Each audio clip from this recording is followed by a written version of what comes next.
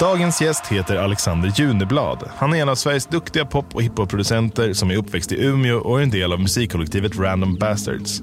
Alex har varit med i bandet Kotiko och har även sitt eget artistprojekt som han kört både under eget namn och under namnet Academics. Samt producerat en hel drös andra artister, såsom Cleo, Daniel Adams-Ray, Christina Amparo, Trainspotters, Broder John och sist men inte minst Fricky som precis släppt ny EP. Vi är jätteglada att Alex ville komma hit till vår studio för att spela in det 56:e avsnittet av Musikproddpodden.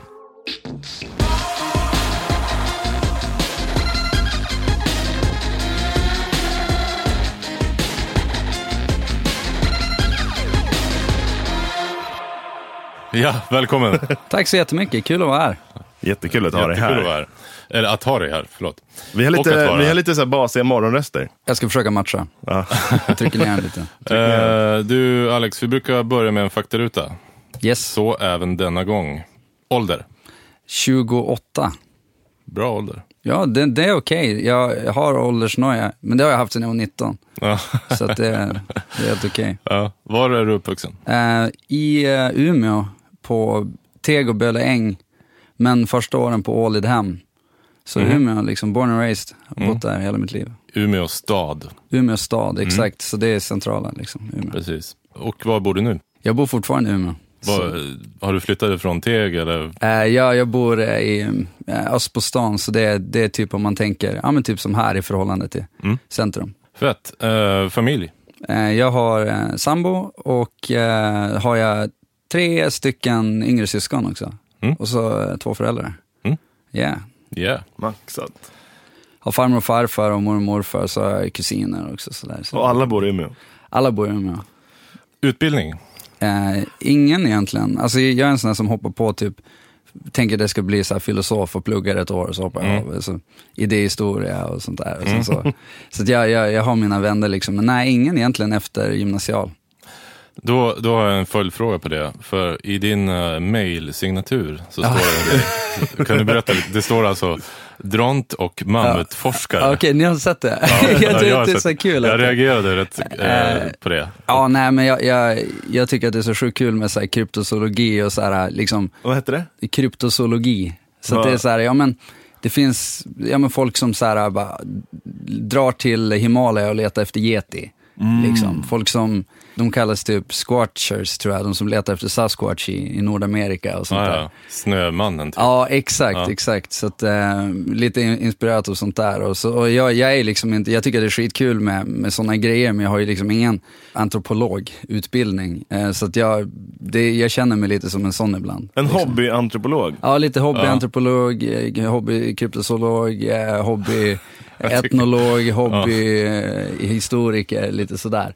Så då tänkte jag ha den där tills någon reagerar på det. Ja, jag reagerade.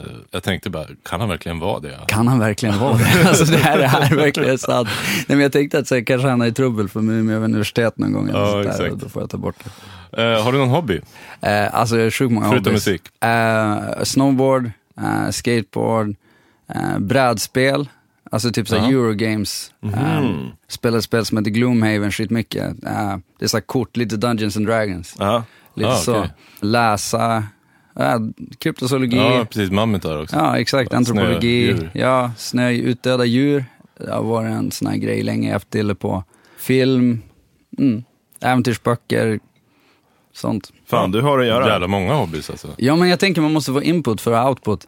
Så typ i allting jag gör så är det som alltid så här, jag är alltid insnöad på någonting. Och man kan verkligen följa så här olika skeden i mitt liv. Jag snöar in på så här Nordamerikas liksom urinvånare i ett halvår. Och så då går jag in på det liksom. Snöar in på filosofi, det har jag gjort egentligen lite för många år på slutet, för att jag har försökt så här, när jag försökt skriva låtar så har det varit okej, det här är inte kul för någon att lyssna på. Du ska bara skriva, du ska fortsätta plugga bara. Liksom. Vi kommer tillbaka till det här med att skriva låtar lite senare. Jo, precis. Det kommer vi göra. Vem är världens bästa producent? Alltså, jag är ju gammal liksom, jag gick ju där i Umeå och letade i skivbackarna liksom, och Gamble & Huff, alltså de här Philly Soul-producenterna som gjorde mycket av det här Philly-soundet liksom. De fick till så sjukt varma stråkar. De gjorde så balla grejer. Jag gillar verkligen dem alltså. Och nu snackar vi typ 60-tal. Sent 60, början 70, genom 70-talet. Just så det. typ mycket av det jag märkte jag ville sampla var sådana grejer och liknande producenter. Och det de gjorde då liksom. Och det är sjukt långt ifrån vad jag någonsin skulle kunna göra med de prylar jag har och så. Men det är otroligt vackert. Om vi går innanför landets gränser då, vem är Sveriges bästa producent? Du får inte säga det själv. Oskar Linnros vill jag nog säga då. Okej. Alltså Ja. faktiskt. Starkt. Ja, han är stark. Han försöker, han anstränger sig och får till det. Så jag gillar Oskar kul. Linnros. Ja, det låter väldigt bra med hans grejer. Din största musikupplevelse i livet, har du någon sån? Ja, jag vaknade på natten för typ 4 år sedan och bara så här nynnade på en melodi. Och jag bara, shit, vad är det här för melodi? Och så dagen efter då så ringer jag till morsan. Och så bara, vad är det här för melodi? Så var det som, det bara ringde i mitt huvud. Hon bara, men det visar i midsommartid. Anita Lindblom heter det. Hon brukade sjunga den för mig när jag var liten. Alltså jag har inte hört den sedan dess. Nej, men då hade den legat sant. kvar liksom på något sätt och resonerat. Eller så hade jag hört den eller någonting. Och så märker jag liksom hur det är exakt den typen av melodivärld som jag hade varit insnöd på. Typ hela tiden. Det var som så jag fick så här rysningar. Bara, kan det vara så att sånt lever med en från att man är liten liksom. Och på något undermedvetet plan så här präglar den. Det tror jag verkligen. Ja, säkert. Ja, så att det var bara sjukt liksom. Häftigt. Så det var nog det största. Och jag gillar när man när musik blir någon sorts sådär väg in i någonting som inte är den liksom väg ur det materiella eller väg ur det som vi vet någonting om. När det blir någonting så här. När det blir lite magi. Ja, lite magi i det. För i många år har jag försökt teoretisera allting och lärt mig alla modes och försökt så här fatta allting. Och då blir jag glad och blir påmind av shit, det kanske i slutändan bara är magi. Ja. Hur gammal var du när du gjorde ditt första musikjobb, alltså fick betalt? Jag skulle tro att jag var 18 kanske. Jag skulle tro att det var någonting med Trainspotters. För att de släppte ju på vinyl då liksom. Jag skickade beats till dem. Och det vart släppt på vinyl. Och jag tror säkert att jag fick någon liten kaka på något sätt av det, vill jag minnas. Ja. Så att det var i alla fall via dem. Sen gjorde jag också någon sån här, det finns ett företag i Umeå som heter T-post som gör t-shirtar. Ja, jag har du några har av dem. Ja, fett. Han anlitade mig för att göra liksom jag skulle sampla ett break. Jag tror det var så aim and break. Och så gjorde han en tröja med trummor på. Och så gjorde jag en video där jag slog på de trummorna typ. Alltså skitflubbigt. Ja, okay. Och då fick jag också cash typ. Uh-huh. Någonstans där kring. 18-årsåldern typ. Ja, exakt. Sista frågan i faktarutan. Vad står det på din gravsten? Alltså det är någon flummiga koordinater eller någon sån här gåta. Kanske på något så här konstigt språk eller något utåt språk. Kryptogrej. Ja, exakt. Ja. Något så här riktigt som liksom bara skickar ut den som läser på det största äventyret. Och bara uppdagas något sjukt mysterium och det är aliens och det är allt möjligt. Och sen i slutändan så när de bara öppnar kistan eller vad det nu är så är det bara typ inget där och bara någon sån här pajisens moral. Något sånt liksom. Så du ska spendera de sista 30 åren i livet med och designa den här resan för den som knäcker. Ja. Men det ska gå som ett peka-klicka-spel, du vet, där de obtainer såna här gamla, ni vet, som kom på 90-talet, Lucas Arts och grejer. Bara okej, nu fick du den här grejen och så bara 5 år senare så löser det sig liksom. Och sen så har jag lämnat någonting efter.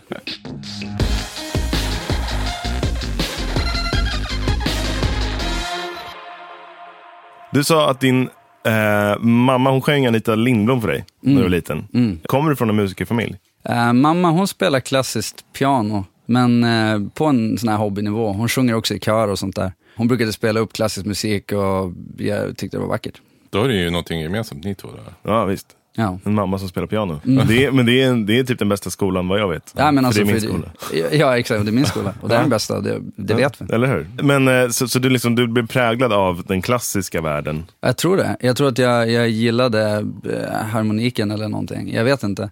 Men hon försökte få mig att gå i musikskola och sånt där. Och lära mig att spela de här grejerna. Men det tyckte jag inte var lika kul. Jag gillade mycket mer att lyssna på det än att så här, försöka lära mig det eller bara trycka på noter så här, själv tyckte jag var kul. Och toner och så här, det tyckte jag var skoj, men jag tyckte inte att det var kul att spela andras låtar egentligen. Alls. Men ni hade piano lite och olika instrument. Vi hade piano, egentligen hade vi piano liksom. Men jag ville ju tidigt börja spela trummor för det var coolt liksom. Så jag började med det istället på musikskolan. Jag hade en sån här haveri när jag satt på scen liksom, och skulle spela något pianostycke. Jag hade inte övat en enda gång. Jag kunde liksom inte få mig själv att sätta mig där och bara öva noter liksom. Så jag bara freestylade, och det var, jag minns bara att okej, någon måste veta hur jävla dåligt det här är liksom. När jag satt där, alltså, jag har ingen aning. Jag kommer fortfarande ihåg det. Och så känner jag fortfarande när jag står på scen. Att du bara mörkar? Ja, jag bara mörkar. Visste du redan där, liksom, när du var liten, att så här, nu gick du musikskolan och hamnade med trummor, att så här, det här ska jag göra? Nej, alltså definitivt inte. Alltså jag vet att jag höll på skitmycket med Lego och så här. Jag gillade bara att bygga grejer. Och jag tror egentligen att det här bara är en förlängning av det. Att jag gillar att bygga upp saker. Och gärna inte typ efter ritning, utan bara så här freestyla ihop grejer. Bitar som kanske typ inte passar. Det tycker jag är roligt. Och jag tror att det hade kunnat vara vad som helst annat också inom det liksom estetiska, eller vad man ska säga. Ja, just det. Jag tror att det är en slump egentligen, för jag minns att det fanns, JC hade så här, när man köpte kläder på JC ett tag, så fick du med typ så här Markoolio hiphop EJ. Ja! Kommer ni ihåg det? Ja. Så jag fick det och så bara, oh shit typ. Så kunde jag så här flytta runt så här små blocks liksom, bygga små beats liksom. Fan, det där kommer jag ihåg, EJ. Det var en stor grej. När var det? Jag fattar inte. När var det? 2001? 2000? Alltså exakt, 2000-tals, där någonstans. Det var liksom en otroligt begränsad DAW. Aha. Som det följde med alltså loopar som allt passade med allt mer eller mindre. Så du kunde bara liksom, exakt. Då hade du fick typ CD-ROM då typ. Ja, exakt, ja. Och på den så, du vet, det var ett så här fruktansvärt fult interface, men man kunde till och med typ så här sampla grejer, jag kunde dra in. Jag minns att jag drog in så här Lionel Richie's Hello och lyckades få den i time, och det var också i det programmet som jag egentligen kom på vad typ en bar var. Eller liksom, och så här, okej, det ryms 16 av det på det.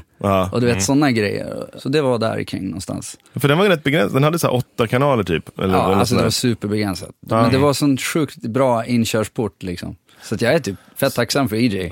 Så det är egentligen JC du ska tacka för. Ja, det är egentligen JC, alltså hook me up JC.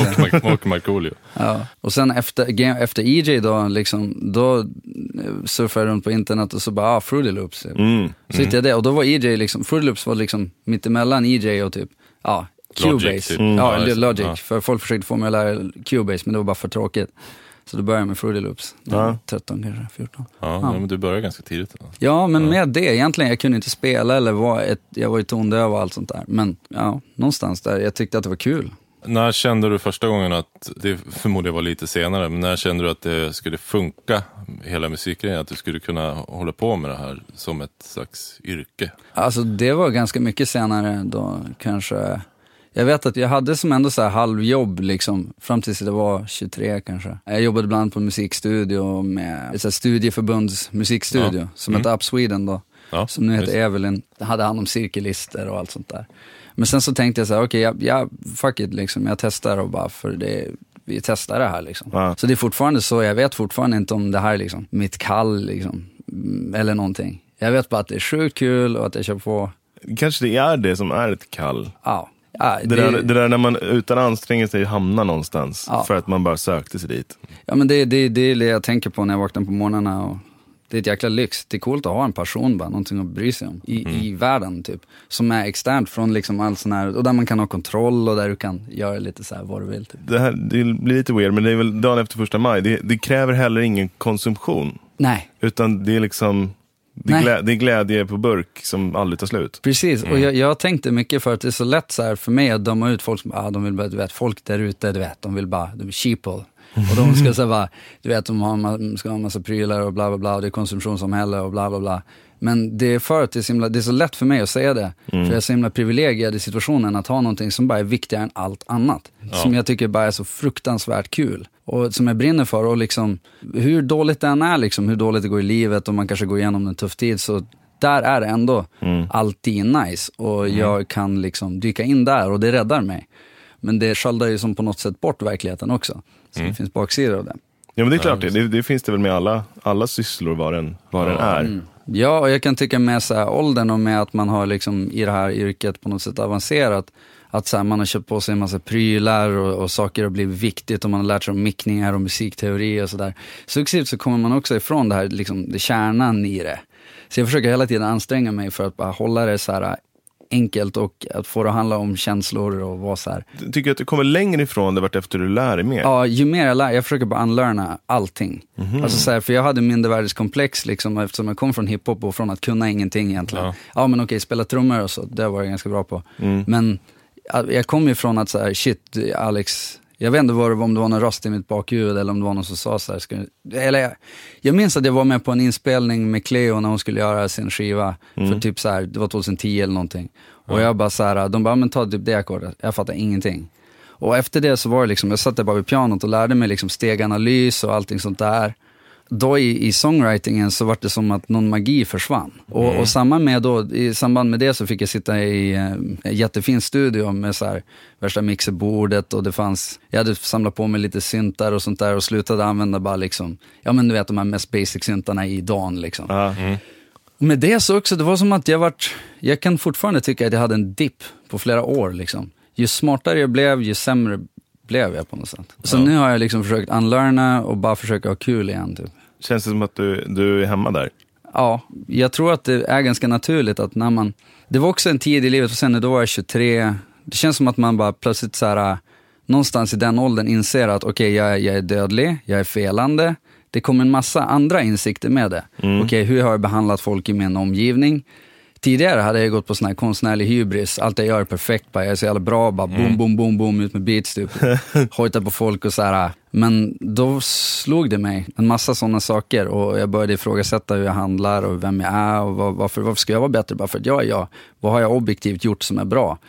Sådana saker skedde. Men det är väl en nyttig insikt. Det är en nyttig insikt. Som man kanske behöver för att komma vidare. Ja, jag tror att jag behövde det för att komma vidare och nå dit jag är nu. Men det var ändå flera år som var lite dryga liksom. Ja, men det är en mognadsprocess tänker jag också. Exakt. Att man blir äldre och man ser sig själv ur ett sammanhang mer än bara rent subjektivt. Jag kan verkligen sakna den ungdomliga i hybrisen i sig så här, och som skapande bränsle på något sätt.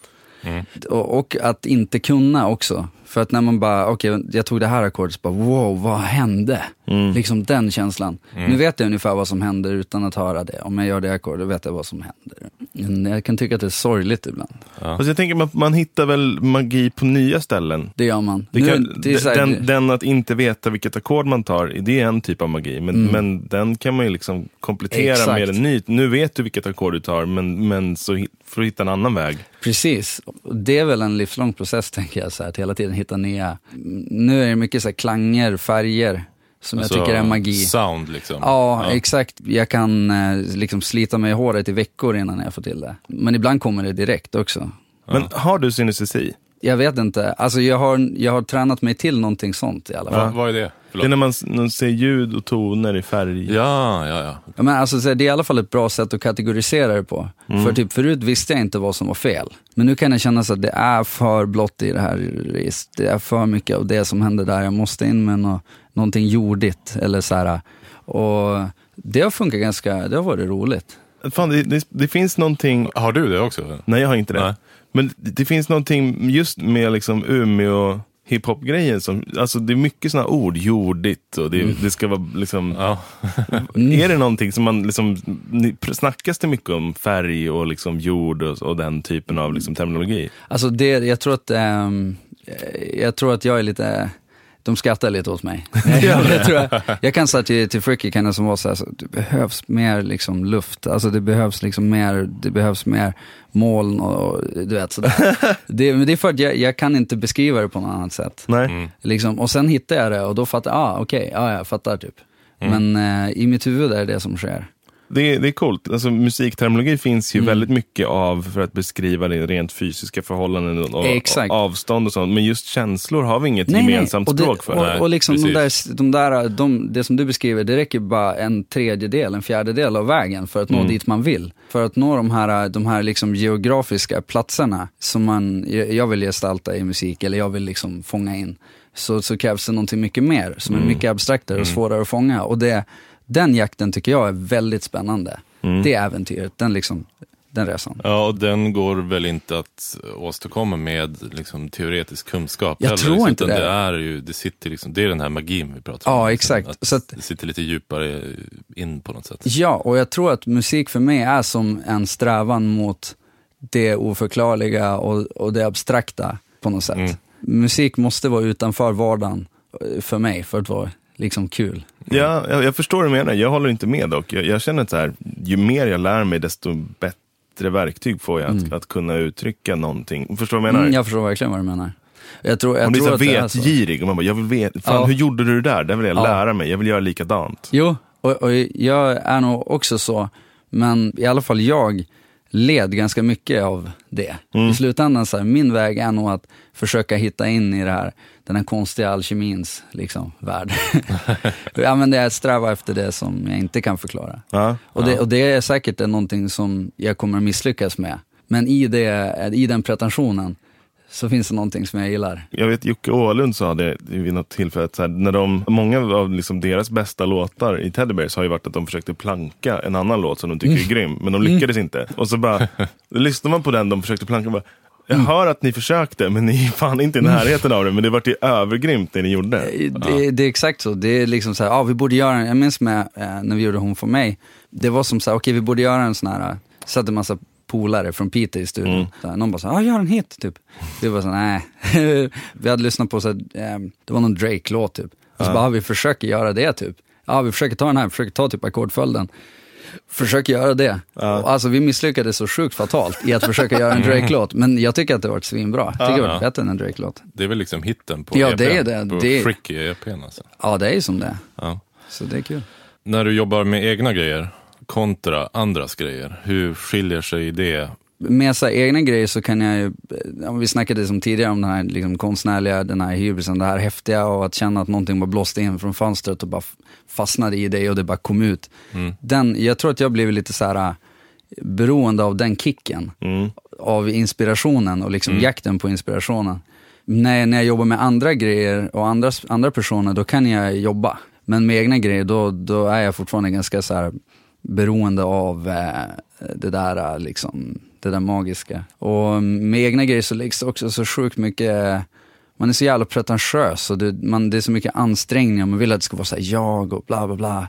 Men jag tycker att det är så himla så här befriande att jobba med andra, för att det är liksom en process som leder till att det är liksom vi tillsammans som gör det här. Och man tappar in i varandras medvetanden och idéer och drömmar och det är jävligt fint. Och jag tycker samhället så här, jag gillar så här kollaborativa processer. Men har du etablerat eller hittat någon form av format för hur du gör det här? Eller liksom när du ger in med en ny artist? Alltså, jag brukar typ försöka snacka sjukt mycket och lära känna mycket, för att kanske den personen säger någonting den vill. Jag tycker att det är kul att försöka hitta vad den säger.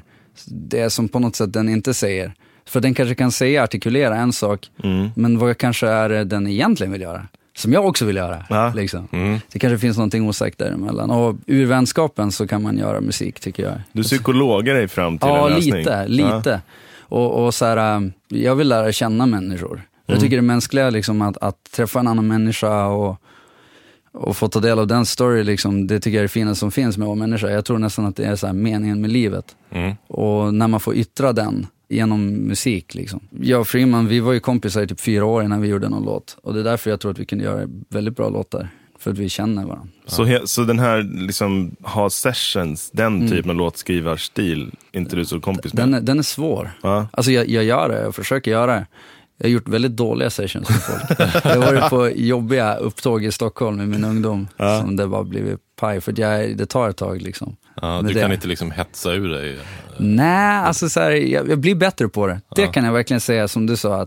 Att man kan, så här, jag kan också lära mig att så här, typ göra det. Och lära mig teorin bakom att göra det. Och att lägga upp det bra, så man har vissa templates eller sounds man innan, du vet, sådär, om det nu ska jobba svårt. Men om det finns möjlighet så tycker jag man kan ta många kaffe innan man sätter igång. Spela lite fotboll, lite brädspel och lite snowboard, jag vet inte. Du är ju också rappare. Ja. Och jobbar ju med då, du måste ju jobba med text då. Hur tänker du kring det? Och även när du jobbar med andra och text. Liksom. Är du inne och petar i det där mycket? Så? Ja, jag brukar peka. Alltså i Umeå så brukar vi ha något som heter torpchecka.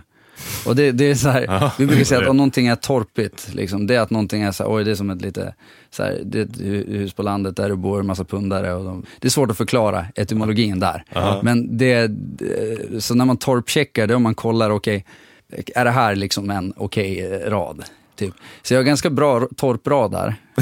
Det är lite töntrad. Ja, lite töntrad. Det är så här, det har jag ganska bra. Men jag är ganska mån om att folk ska få uttrycka sig. Jag brukar inte pilla bort någon personlighet i det. Nej. Är det någonting som skever och någonting, kanske en dåligt flow på en bar, det kan jag tycka är fett. Men jag brukar torpchecka om det är någonting som kanske till och med är någon sorts borderline åt något håll som inte är okej. Men skiljer sig processen då att skriva text mot att göra musik? Snickrar du på samma sätt text? Alltså text för mig, det var som ett parallellt spår som växte upp, för jag höll på med mycket så här, skrev poesi och liksom jag läste så här Oscar Wilde och bara wow alltså. När jag var tonåring. Men det var inte någonting som jag kopplade ihop med musik egentligen, utan det var som ett separat spår som jag bara tyckte var härligt. Och sen så då när jag började göra beats och så bara vänta, jag kan ju kanske kombinera de här två. Och jag vet ju vad en bar är nu typ. Så jag får in orden där typ. Därigenom kom det liksom. Men egentligen var det aldrig liksom att jag ville bli en rappare eller någonting, utan jag ville skriva text. Och det var väl ett bra format då för poesi. Så att min väg in i rap var aldrig liksom att jag var aldrig på ungdomsgårdarna och skulle liksom, eller så här battlade eller något sånt där, utan jag ville skriva texter bara liksom. Alltså det är liksom inte performance-rap eller liksom den estradgrejen? Nej, och det jag gjorde i början var liksom verkligen så här extremt pretentiöst. Och inte innan ramarna kanske för vad rap var liksom. Så jag gjorde väldigt så här nördiga projekt och mycket de här grejerna vi pratade om med så här egyptologi och typ. Så lite nerdcore nästan. Var som min väg. Det var inte torpcheckat liksom. Nej, det var inte torpcheckat. Men jag tror att om jag hade torpcheckat det så hade jag tänkt så här, men det är genuint. Go. Så torpchecken, det är liksom ändå en... Det hade passerat. Ja, men exakt. Men så att därigenom med text in liksom från det hållet. Alltid haft svårt att vara liksom, att identifiera mig med någon sorts rap-roll typ. Aldrig känt mig liksom som att jag har någonting överhuvudtaget i hela världen att vara arg på egentligen.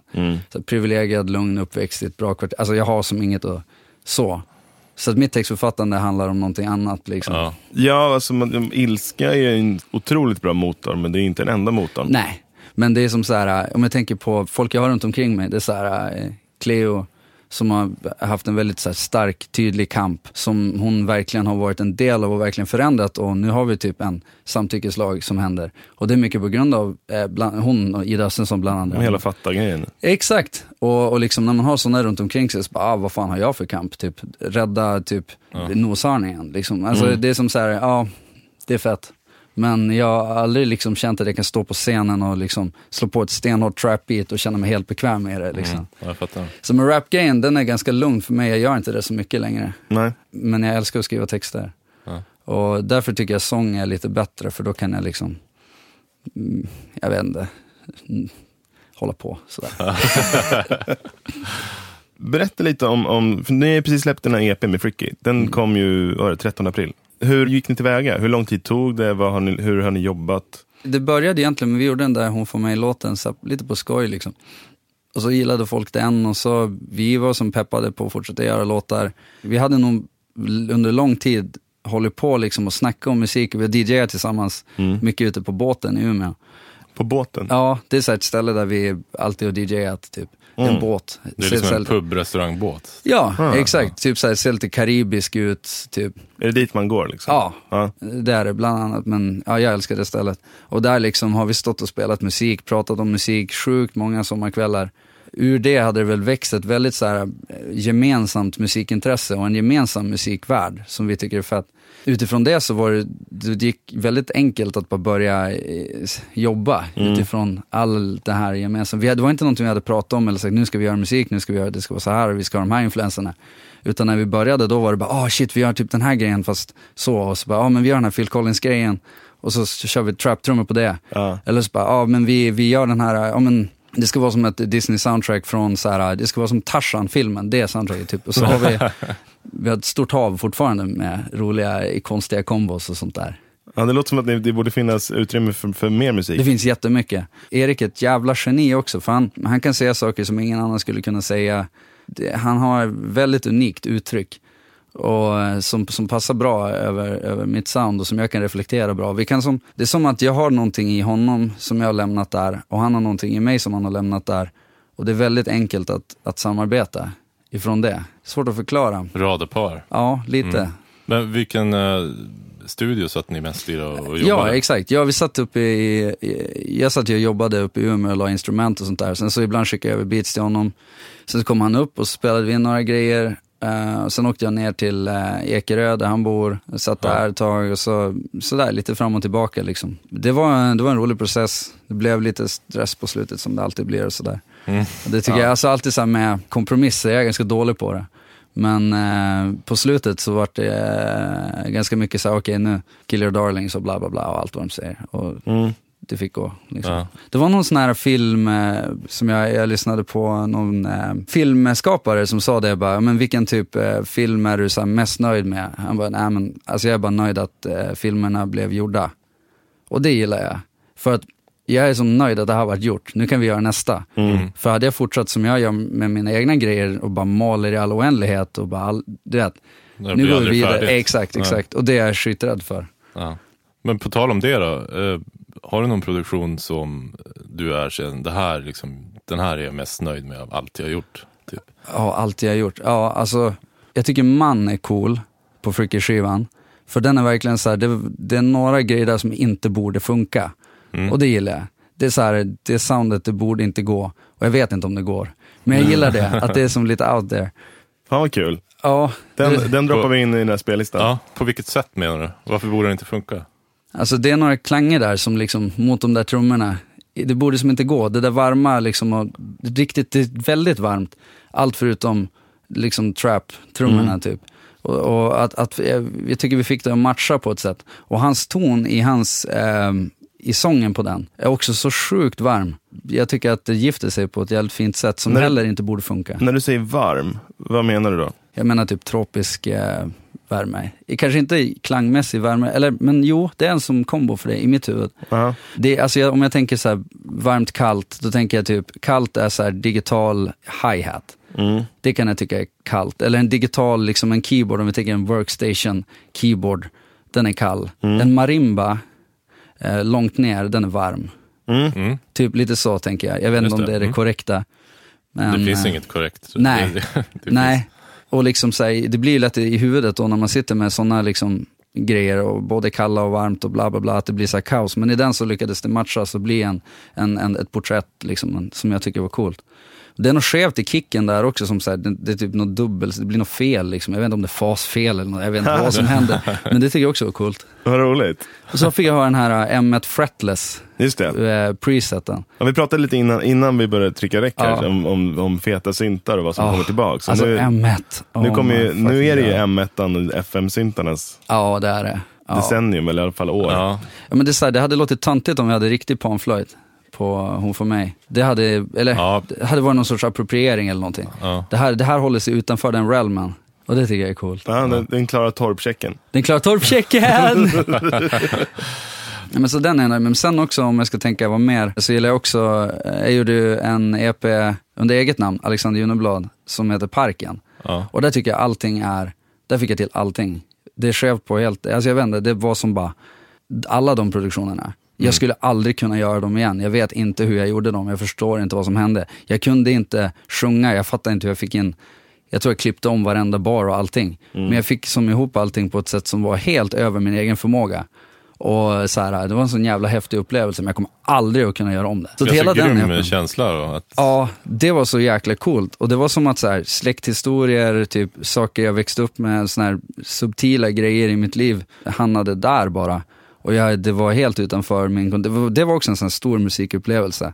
Att liksom bara plötsligt hamna långt över sin egen förmåga och bara, att det bara faller ur någonting sånt där. Så att den för mig är som så här, jag tycker nästan det är jobbigt hur bra jag tycker den är på den här. Den ska ju upp på Spotify-listan. Ja, vad snälla ni är. Jag tänkte bara på det. Den där känslan som du beskriver, att så här, jag fattar inte hur jag gjorde. Den tycker jag i alla fall att jag hamnar i ganska ofta när man har släppt någonting. Och så finns det där ute och sen så lyssnar man på det igen. Så kan man få lite så här ångest typ, hur fan ska man kunna matcha? Ja, nej, exakt. Och så hamnar man i ett nytt rum på grund av det man har gjort. Ja. Och så någon bara, jag älskar den här grejen du gjorde med det här. Man bara, men jag kommer aldrig kunna göra det igen. Vi kör. Aldrig. Ja, jag har brottats skitmycket med det där. Ja. För att det går inte att göra samma sak 2 gånger. Och det tycker jag ändå, om man väl inser det och kan gå vidare ifrån det, så är det det är det enda sättet att fortsätta överleva. För att annars kanske man blir så här också typ bitter och det var bättre för. Det är kopplat till en massa andra saker också. Så man måste som hela tiden vara redo för att följa med i så här, den här strömmen som är som tiden och tidsandan, och följa med i den och acceptera att man hamnar någon annanstans och inte vara rädd. Och typ om man tänker i så här hiphop-världen och hur den har förändrats från så här, när jag började och hur det lät och hur det låter nu. Det är så här natt och dag. Det är liksom, det har hänt så mycket. Och att kunna följa med i det också. Att inte så här låsa fast sig vid hur det lät i New York 96 och bara vara kvar där. Utan att, okej, nu låter det så här. Hur låter det om vi gör vår grej i det? Och bländar in det lite så här. Fast det känns också som att allting går i cykler. Jag satt hemma igår med min tjej och lyssnade på så här, någon reminisce hiphop-lista. Alltså riktigt så här gammal old school, så här Tribe Called Quest-grejer. Och bara, det här är ju riktigt jävla bra. Det är så jävla bra. Och det känns som att det skulle nästan gå att släppa en sån grej nu. Och det skulle kunna funka. Just som det där klicken och så här, de där Digable Planets. Lyssnade på den, Reachen. Det är också så här. Har ni inte tillgänglig i huvudet? Det är så här, de flowar på ett sätt som matchar med idag. Det är som gått i varv nu liksom. För några år sedan tyckte jag att de var för tidiga. De var som innan trumslagen på något sätt. Och jag bara, och nu så är det liksom på något sätt, nu ligger rappare före slagen.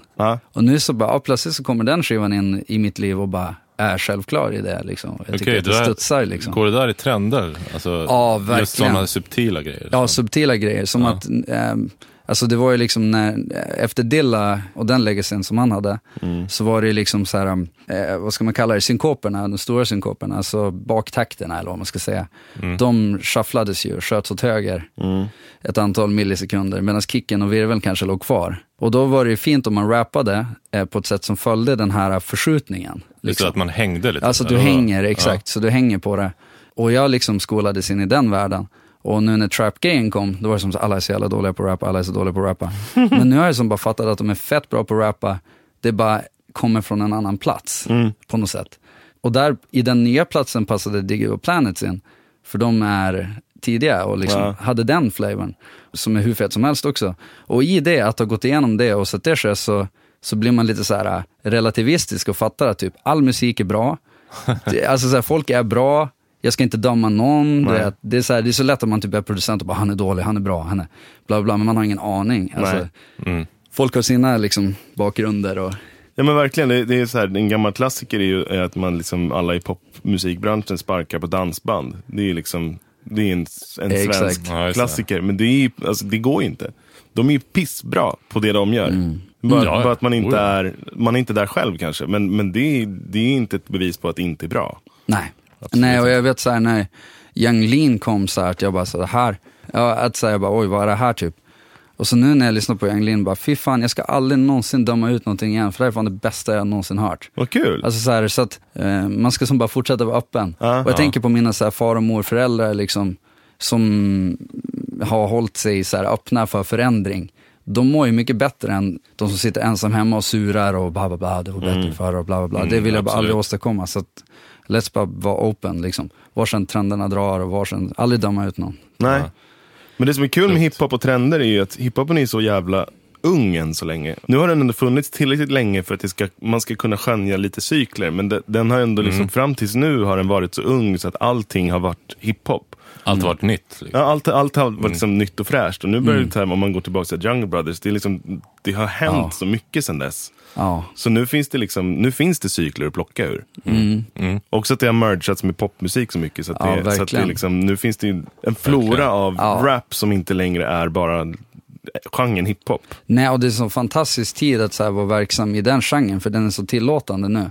Alltså jag vet för 5-6 år sedan då kunde man göra liksom grejer som var liksom verkligen så här okreddiga eller bla bla bla.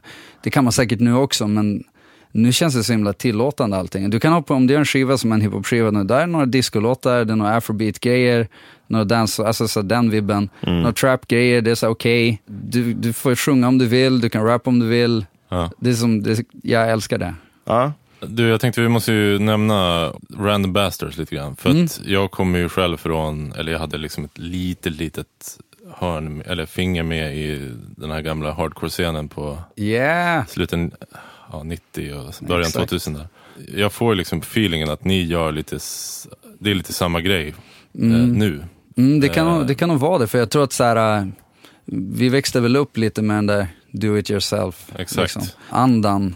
Och jag tror att den har präglat Umeå som stad sjukt mycket, och som så här, vi gör det här liksom på vårt sätt. Exakt. Och det får vara punkigt, och det får vara liksom, det kanske inte är lika polerat som det är i Stockholm eller whatever. Liksom. Vi gör det, vi bara matar typ. Vi har ju som en kanske lite punkigare approach. Och sen så tror jag också den där, det vi har med Random Bastards är en sån här, jag gillar hur Epicurus var som så här, han sa alltid att men man ska som ha en liten, människan är lyckligast, men en liten grupp människor som man bryr sig om, som bryr sig om dig, och liksom ni ska ha ett samhälle där ni hjälper varandra med olika saker och så vidare.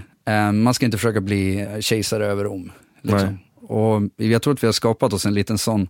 Jag bryr mig om vad Erik Örk tycker liksom. Vi hjälper varandra och han hjälper mig, och vi har som i det så finns det en väldigt trygghet, och vi har som skapat en sån trygghet. Typ hur många är det som är inblandade i Random Bastards? Kanske så här, i så här vitt, kanske 100 pers. Men som gör musik kanske 8. Och så är det en massa personer runt omkring, och grafiker och allt möjligt. Allt som behövs. Exakt. Jag har aldrig varit med en del av något sånt, men tillhörigheten är liksom att nu är det vi, och så kör man, och så om någon råkar vara en grafiker eller videoskapare eller hemsidenisse eller något, så blir det liksom exakt så ungefär. Och liksom jag tror att mycket av vår styrka har kommit från att vi är så sjukt olika, och att vi inte har dömt ut varandra för att vi är, alltså det har inte varit så okej, vi är typ hiphopare eller ni är typ det, utan det är som så här, let's do this typ. Vi har som inte råd i Umeå att vara exkluderande eller sådär, så att det har som varit en väldigt sån där vibb, och det har ju också lett till att vi kanske tycker helt olika varandra. Vissa kanske tycker helt annorlunda politiskt än varandra, men det tycker jag också är fint att man ändå kan vara kompisar, och att vi kan istället typ diskutera med varandra om någonting dyker upp. Så att, tycker jag också samhället borde vara med, att vi lyssnar mer på varandra. Men det känns som att kanske Umeå är tillräckligt liten stad för att det ska gå, och tillräckligt stor stad för att tillräckligt mycket folk som tänker nog för att ni ska kunna hitta ett gäng. Jag tror verkligen det också.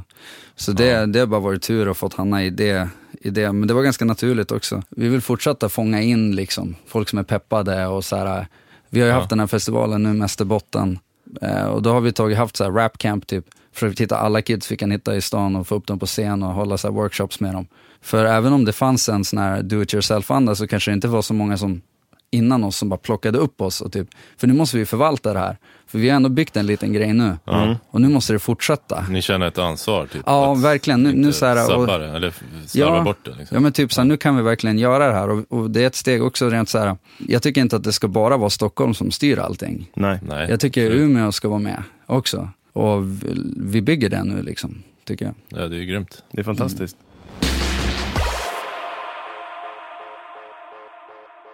Jag tycker vi ska gå in i studion. Vad har du för DAW? Logic. Du kör Logic? Ja, jag har också i någon sorts så här, jag vet inte, vad heter det? Recession. Jag har börjat återgå till Fruity Loops också. Okay. Alltså gamla Fruity Loops eller FL Studio? FL Studio, exakt. För det är så jävla snyggt. Jag blir så glad när jag sitter i det. Alltså det är så här, det känns så oproffsigt att man blir peppad. Men så här, de har en plugg som heter SliceX, som är typ den bästa samplern, alltså för att sampla upp. För sampla liksom. Det finns en AU och VST-plugg som heter Dice. Nej, Vice heter den. Nej, inte cool. Till Logic. Cool. Som är också samma sak som Slicex. Ja! Att du droppar in en typ a cappella och så slicer den automatiskt på alla transienter och mappar upp det på keyen. Så ska det vara, det ska inte vara svårare än så. För jag har sett alla som håller på i Fruity Loops och gör de där grejerna, man får ju panik. Jag vill också kunna göra det där. Exakt. Och så här trumpattern-grejen i Fruity Loops också är fantastisk. Sjukt enkelt att bara lägga upp och bara vara igång. Och jag har fortfarande, nu har jag suttit i Logic i 8 år. Och jag har fortfarande inte sån workflow som jag hade i FL. Och det kan jag tycka är tråkigt. Så jag ska försöka nu, jag tror att FL kommer liksom officiellt till Mac snart. Eller till Apple eller OS. Vadå officiellt? Finns det inte alls? Nej, alltså nu finns det så här, men du kör igenom en crossover, typ Wrapper. Jaha, så du kör en sån emulering, Windows. Vad heter Windows-emulering? Ja, så Wine eller en bottle eller just Parallels typ. Men när det kommer så att man kan köra Rewire så att jag kan köra Logic och sen ha FL typ som en plugin, så känns det som att där har vi det typ. För mixningen i FL var helt katastrofal. Det var så att det assignas inte till en kanal automatiskt, utan jag måste dra den. Annars så bara, så när jag ska bouncea grejer och skicka till master hos Mange, så är det som bara spår som försvinner, alltså det är liksom. Ja, för då måste jag vill säga att jag har 120 kanaler eller 120 spår. Om jag har spelat in ett ljud, det är inte automatiskt på en kanal. Det måste jag liksom dra in igen. Det låter ju helt befängt. Ja, och det hörs ändå, trots att det inte är det. Alltså det hörs liksom. Det är bara det att det typ inte har någon egen mixerkanal. Den går direkt till output utan kanal. Ja, exakt. Och det var problematiskt. Och det var liksom, jag var nere här med Daniel Adams-Ray och Carl Wikström Ask, som är också en sån här fantastisk producent. Och han bara, alltså du måste bara byta. Och då bytte jag. Och jag är både förbannad och tacksam. Alltså till Logic? Va? Ja, till Logic. Ja, så nu sitter jag i Logic och så. Men då, just nu då så hoppar du då emellan dem? Du gör olika saker i olika program. Ja, för att jag får sån jävla feeling i FL. Liksom. Så med komponering i FL och mix i Logic? Alltså egentligen gör jag komposition utanför dagen helt. Jag sitter ju vid piano och skriver. Eller vid en synt liksom. Och sen bara, här har vi det. Då börjar det liksom. Så att jag sitter inte så mycket och klickar och gör liksom beats på det sättet. Så du är inte så proddig i skrivandet? Nej, inte alls egentligen. Jag tycker om liksom songwriting typ.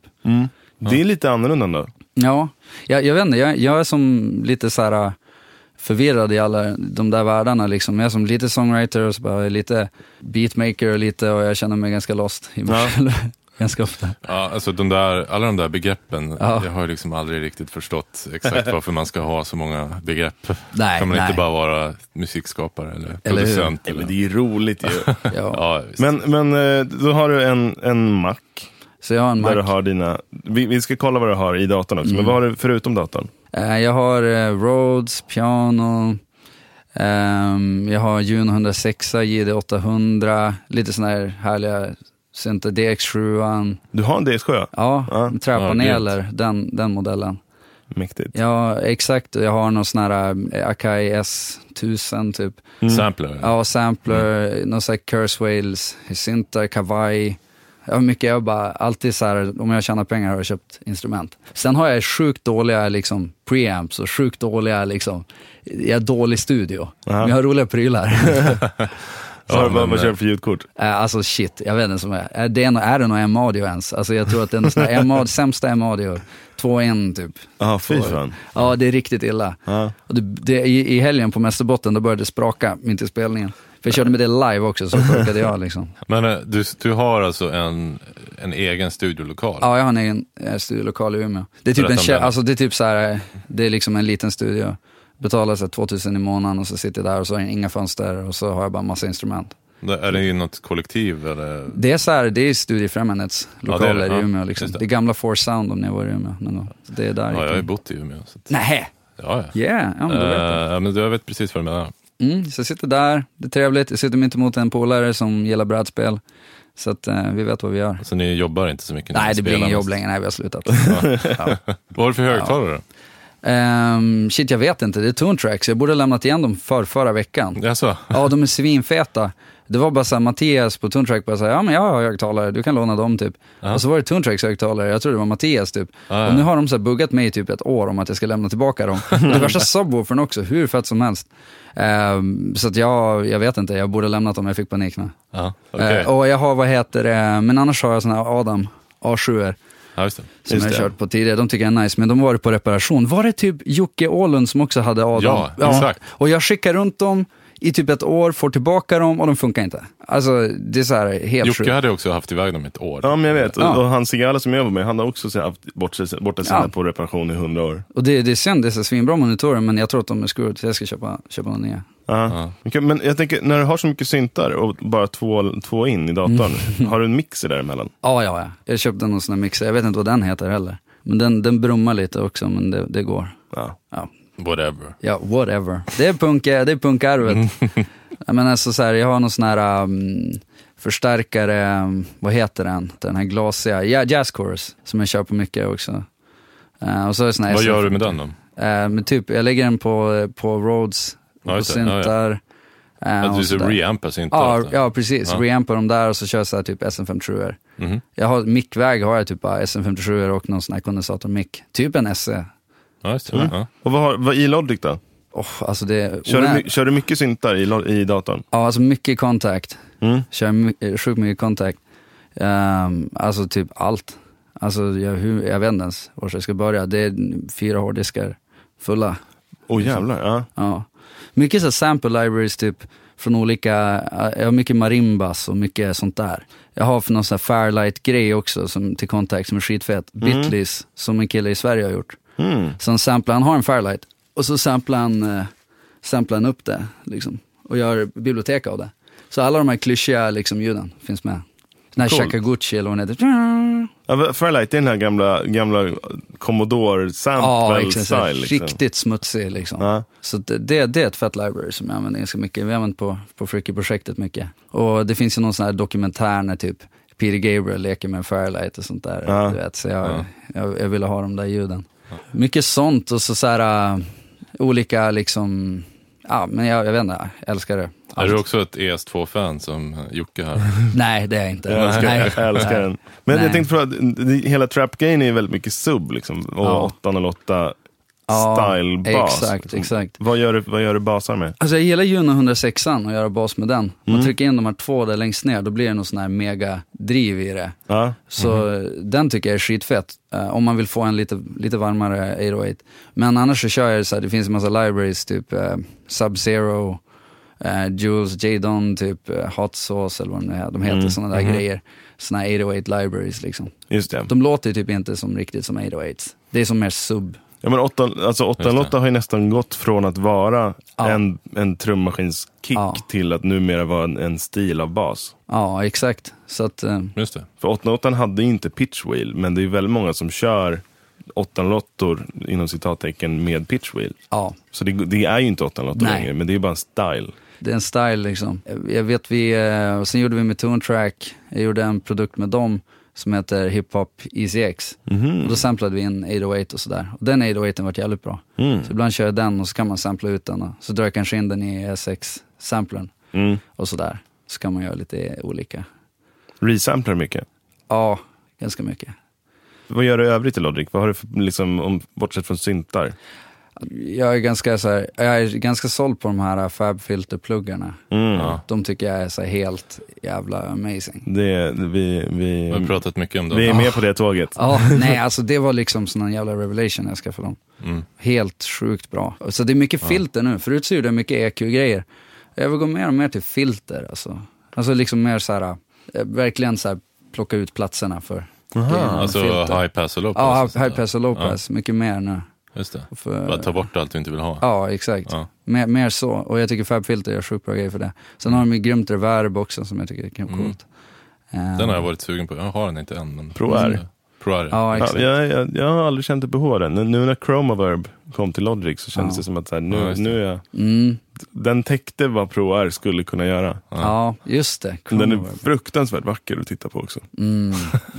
Ja, men det är fan... Ja, det är jag tycker det avgör en hel del i pluggväg. Ja, men alltså det här... ett bra user interface är också, det är ju FabFilter fantastiskt. Exakt.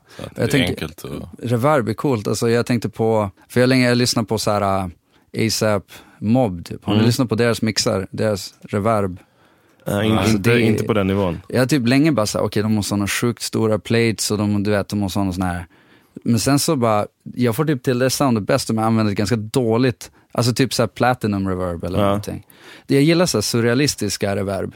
Så att det är som inte att det är bara, oj, det här, vilket verkligt reverb, och wow, vad kul, det här låter som en stor sal typ. Nej, precis. Utan man får det här lite syntigare reverb nästan. Det funkar bra i hiphop. Har du testat Chromaverb? Nej, men då borde du testa den. Den är ju sån. Ja. Det är ju en sån. Är det inbyggt i Logic eller? Ja, numera. Sen, vad är det, 2 månader tillbaks. Just det. Jag ska checka. Du mixar ju också.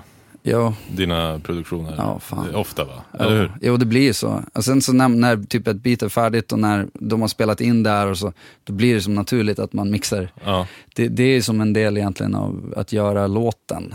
Typ, Ja, det är som en det sitter ihop för dig lite. Ja, arrangemanget och produktionen och det sker som i ett svep. Så att om jag skulle outsourca mixningen så skulle det bli bara stökigt, tror jag. Så att jag gör det också. Förut masterade mina grejer också, fast jag hade ingen aning om vad jag gjorde. Så att så här, man kan höra det på gamla grejer, så Trainspotters och sånt där, att så här, jag masterade. Det var väl den ungdomliga liksom hybrisen också. Jag gör det liksom. Jag får 5000 under bordet, typ, jag masterar den. Ja, det är lätt. Ja, liksom.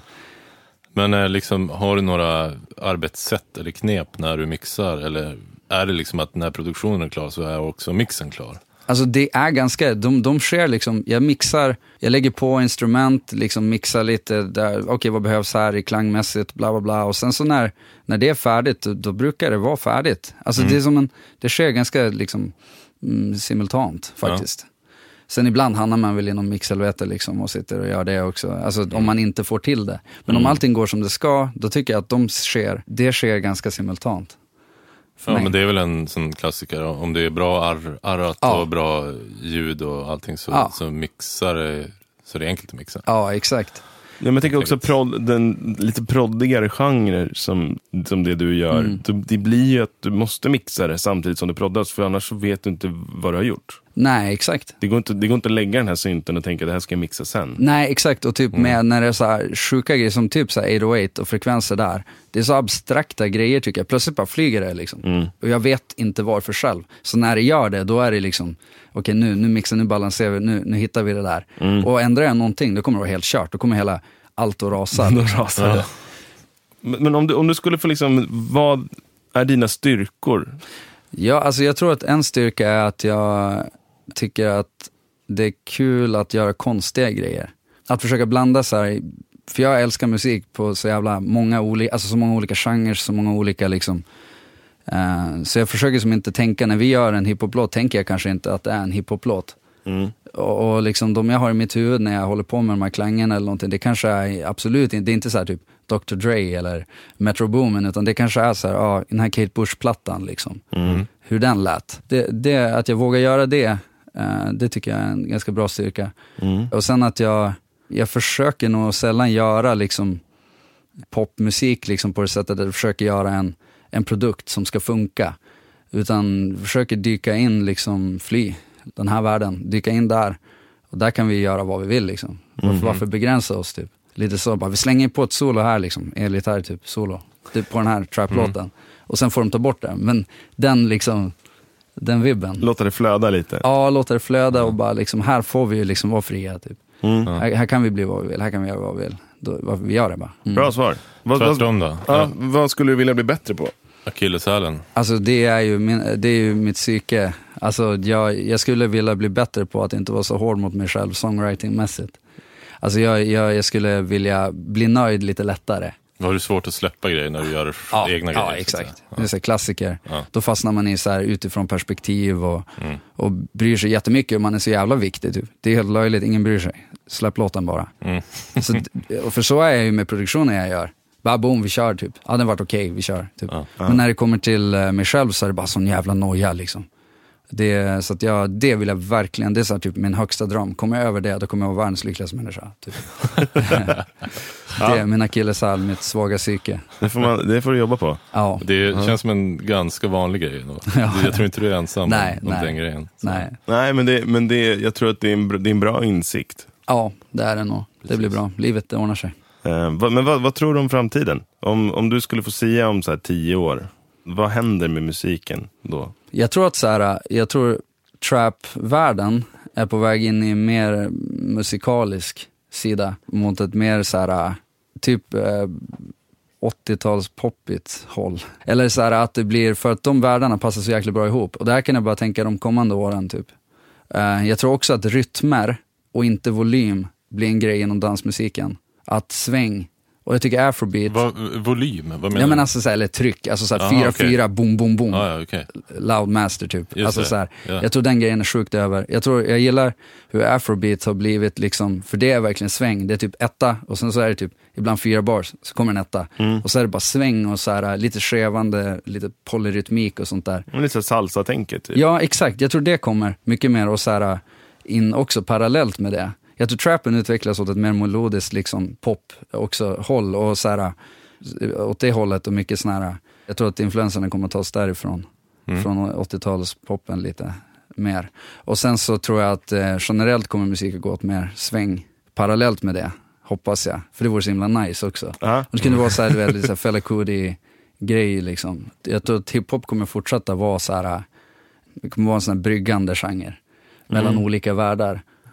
Och jag tror det kommer vara kul att fortsätta vara verksam i det och i den crossover liksom världen mellan allt det. Och jag hoppas personligen på att komma över mina rädslor. Det är mest det. Jag hoppas att jag kan fortsätta vara verksam. Att det blir liksom en del av min psykologiska liksom resa liksom på det personliga planet. Att de får gå hand i hand och att jag kommer över liksom att vara rädd för saker.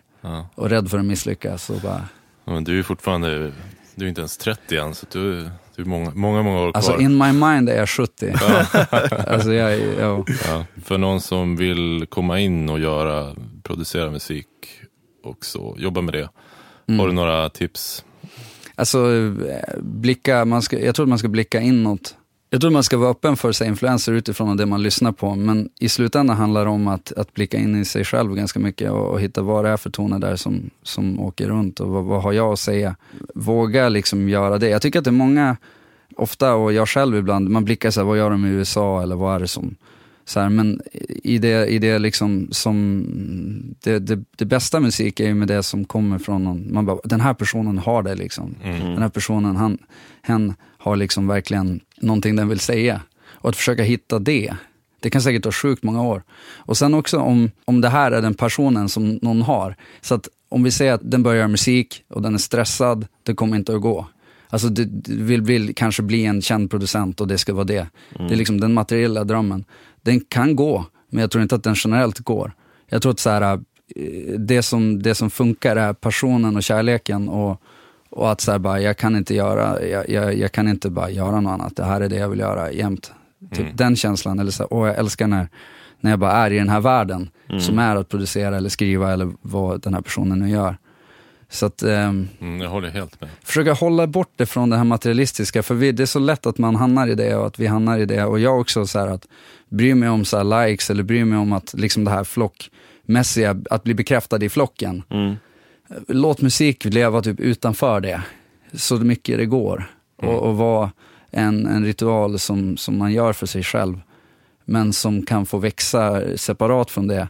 Om det är så sen. Sen kan det komma automatiskt. Ja, sen kan det komma automatiskt. Men hoppas att det får bottna i kärleken. Liksom. För jag hoppas också att samhället liksom i stort går åt det hållet också. Att så här, vi kanske har så här 4 timmars arbetsdag eller någonting. Där vi gör typ så här arbete. Vi kanske är ute på vägen och fixar med den där. Eller så här, vi kanske har några olika samhällssysslor. Resten av tiden kan vi ägna oss åt våra så här personer. Bygga monument, typ. Grejer som kommer att komma sig ihåg i framtiden. Om man får vara lite så här, ja men typ som man kommer ihåg Egypten, liksom, pyramider. Tänk om det kan bli mer sånt. För att vi har tid. Så här, för att vi kan ägna oss åt personer. Och då kommer vi mer tid att ägna oss åt intellektuella sysslor. Saker som uppfyller oss med olika... Ja, sådär. Jag tycker musik ska vara så. Och kanske inte heller jag tycker inte karriär ska vara målet. Jag tycker det ska vara att uppfylla sig själv. Kloka ord som avslutar det här avsnittet. Tack Alex för att du kom hit. Så himla kul. Jag älskar den här podden. Jag fick vara med. Made it. Ett helt eget avsnitt. Nu kan du lägga av. Ja, nu kan jag lägga av. Jag har lagt av redan. För er som lyssnar, glöm inte att kolla in vad Alex har gjort genom att kolla in på Spotify-listan som jag pratade om lite genom avsnittet. Den ligger på vår hemsida, musikproducent.se/podd. Följ oss också på internet. Vi har internet. På internet. Vi finns på Instagram och vi finns på Facebook, och där heter vi Musikprodpodden.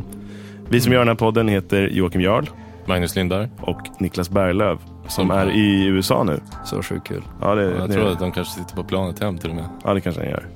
Och vi har en studio som heter Redman Studios, den kan man också spana in när man vill. Och nästa avsnitt kommer om 2 veckor. Vi hörs då. Tack Alex. Hej. Tack, hej.